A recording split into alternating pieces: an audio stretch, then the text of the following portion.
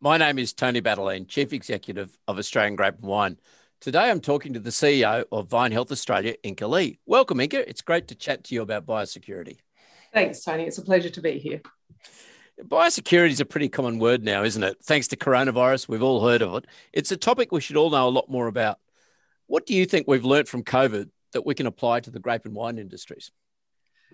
Yeah, Tony, look, I think the COVID experience has really highlighted to all of us how easily and quickly diseases can spread through our communities and cause a massive impact on businesses and our lives. And we've all experienced shutdown. We've all seen it. We've seen closed borders, we've seen businesses close, we've seen schools close, and we've actually seen some pretty hard restrictions on what we can do personally, where we can go and how long for even.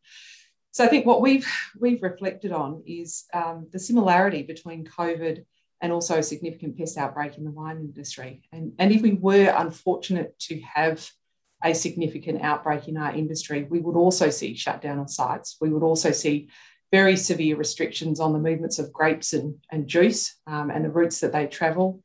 We would see the quarantining of machinery and equipment, more regulations, and ultimately, what we don't want to see is the loss of our unique vine material and brand damage. So for us, we reflect on COVID and we really believe that it's time that we need to get serious about biosecurity and invest in it. And I think hopefully you've heard of the terminology. It's been fairly commonly bandied about during COVID, and that's the term biosecurity bubble. And that's being used to describe things such as the AFL Sports Hub up in Queensland. It's been used to describe Medi hotels and also quarantine zone. We really think that the wine industry should adopt this philosophy when they think about the zones where common cleaning and disinfestation need to occur. And in vintage, which we are at the moment, there's a lot of movement of machinery equipment across borders, whether they be state, regions, and between properties. So that concept of biosecurity bubble is really one that we want the wine industry to think about and adopt into their practices. Yeah, it's interesting, isn't it? I mean, biosecurity shouldn't need a reminder like COVID. We should all be aware of it. It should be front and center of what we're thinking. And it's the thing that scares me the most of anything else, because it's out of our control. There are things we can do to mitigate it, but at the end of the day, it's a high risk. So I think it's great that we can start looking at the lessons from COVID. So what's a good example of a biosecurity bubble in the wine industry? I think there's various levels that we could define biosecurity bubble. And if we go back to really the definition of biosecurity bubble is where you need to have similar cleaning and disinfestation measures in place. So really in the wine industry, that could be at your property. And that would mean that all machinery and equipment it's really cleaned before it enters into your property. That safe footwear and clothing is always worn by people entering into your property.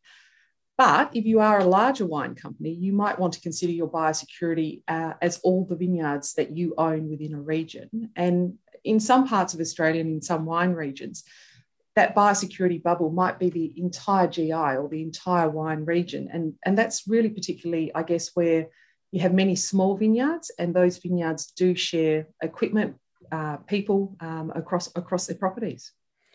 So a biosecurity bubble is as big as you make it. And obviously pests and diseases, they have a point where they come from and then they expand. So what if you have a pest or disease issue in a block? What does that mean for your biosecurity bubble? It becomes smaller effectively. You really are then zoning down to where you have that pest or disease on your property. So that might mean that it's down to the block level or potentially even down to a row level. Say, for example, if you have viruses, you may know the vines or an area of a block that has virus. And it's then very important how you manage machinery and equipment, people, and cleaning in and out of that smaller biosecurity bubble zone. I guess biosecurity is all about risk. And really it's about vineyard owners looking at the risk levels. And we see the farm gate or the property level as being one of the absolute keys to mitigating that risk for biosecurity threats. Yeah, you're right. It's all about risk. And look, the word that keeps coming through to me is that you've mentioned cleaning a lot. Is that something that we should be doing more of in our sector? Yes. Yes and yes, we do need to do far more of it. And we need to insist that when visitors come onto a vineyard or a property, that they, their machinery, their vehicles, their equipment are clean. They come clean and then they leave clean.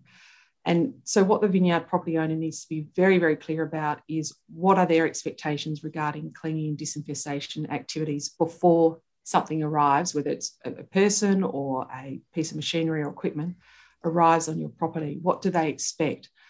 But I think equally as important, and we often have these conversations with growers and contractors, that if we are to adopt this principle of clean in and clean out, once a harvester has come onto your property, it's harvested, you must be able to provide facilities for that machine to be cleaned down on your property beforehand. So you really need to take stock of your property. Do you have water pressure? Do you have hard pads that you can actually wash down a machine and provide those facilities before it does leave your property? So clearly there's a lot of planning that needs to take place here, and you need to have your systems in place. One of the things I've been very impressed of in the work of Vine Health Australia in the past has been those fantastic videos and work you did for tourists coming in. So what else should grape growers, though, be doing on the ground? There's many things, but a couple of the top things is really they've got to communicate. They've got to understand how they can protect their vineyards at the farm gate level. What are the key things that they can do? And they need to talk to their staff. They need to talk to their contractors, talk to the winemakers that come on their property, talk to their suppliers. Some really simple activities such as controlling the movement of people around your property, putting up signage, providing parking spaces so that people can park well away from your vines. These are all really simple measures that help to maintain some sort of distance between potentially infected material and your vines. And one of the other key biosecurity activities that may not commonly be thought of as a biosecurity activity is your planting material. So when you plant a vineyard, you're investing for a long time. It's not something that you're going to pull out in 5 years' time. It's not an annual crop. It's a long-term investment. And what we're really encouraging growers to do is make sure they plant with disease-free material. You need to, when you put in an order at a nursery or from a vine improvement, is you need to check the health status of that material that you're receiving. You need to ask, what's the virus testing results? What is the status of this material? And the other thing that we really encourage growers to not do is plant material from an unknown origin or of an unknown health status, because that really is setting up your vineyard for issues in the future.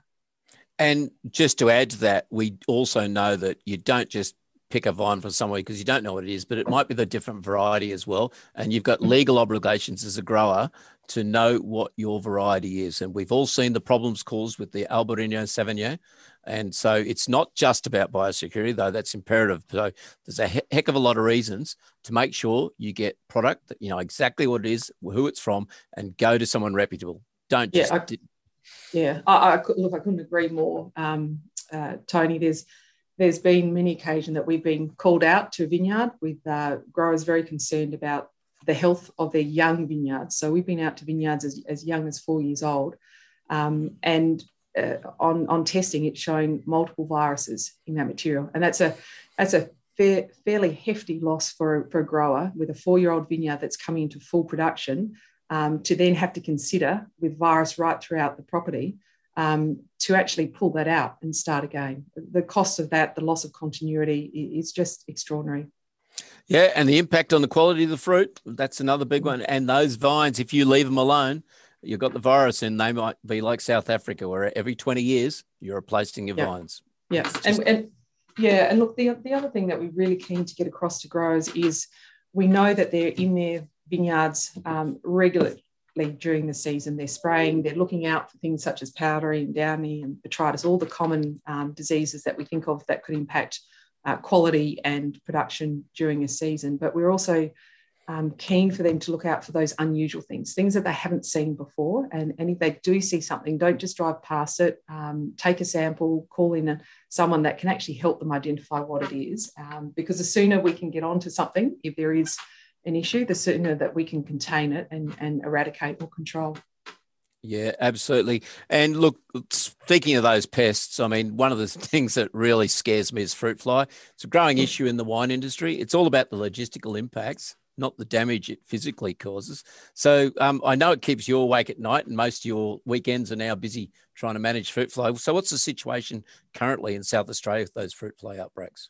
Yeah, we do have quite large active fruit fly outbreaks in the Riverland and metropolitan Adelaide area, and that is of both Queensland fruit fly and Mediterranean fruit fly.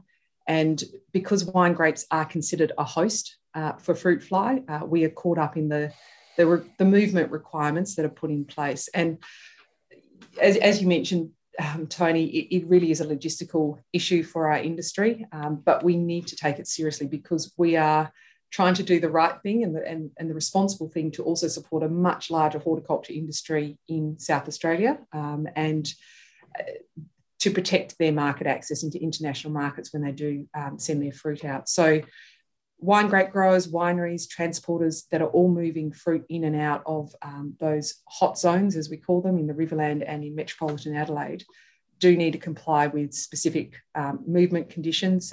Paperwork needs to be filled out. And it is really important that as an industry, we support the horticulture sector in getting fruit fly under control.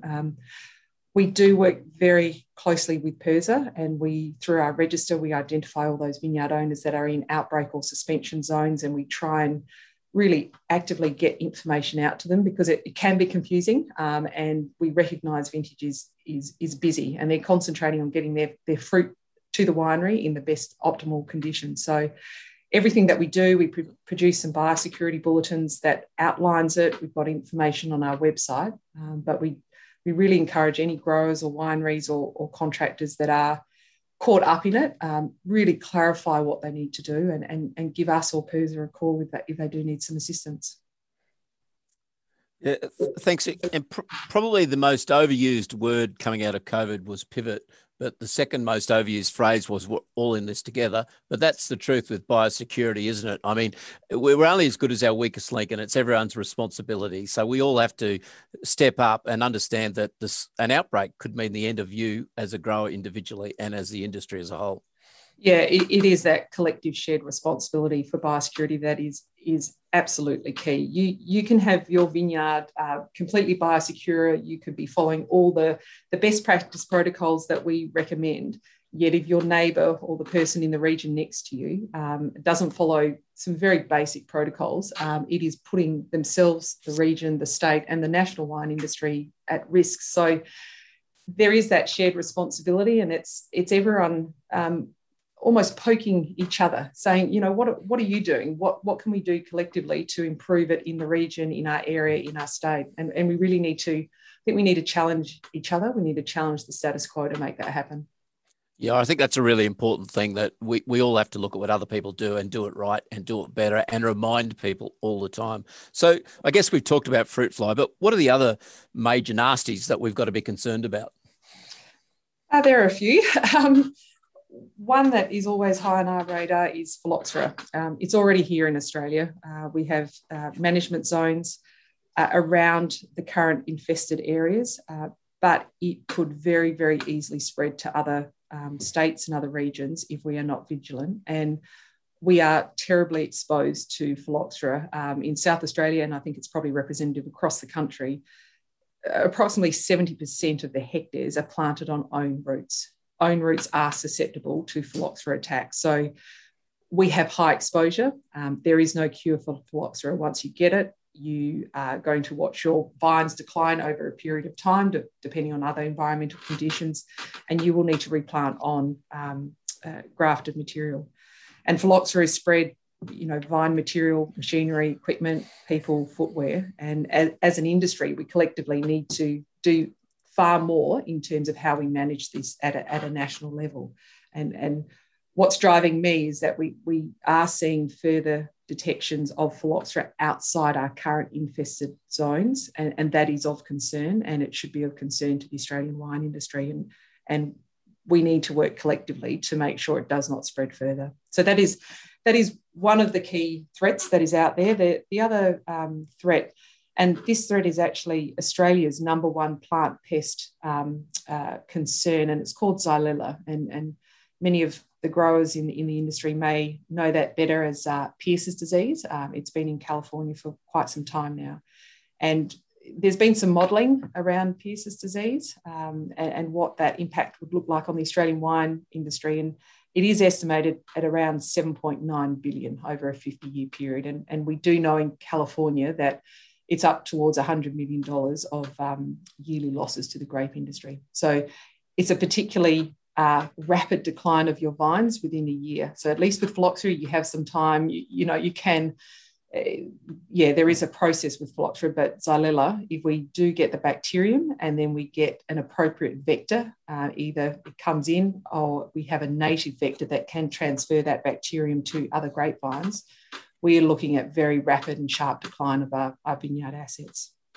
Yeah, it had pretty devastating impacts both in Europe and California, I know. I guess finally, Inka, I mean, I'm actually would just like to say this is totally unscripted if anyone's listening to this.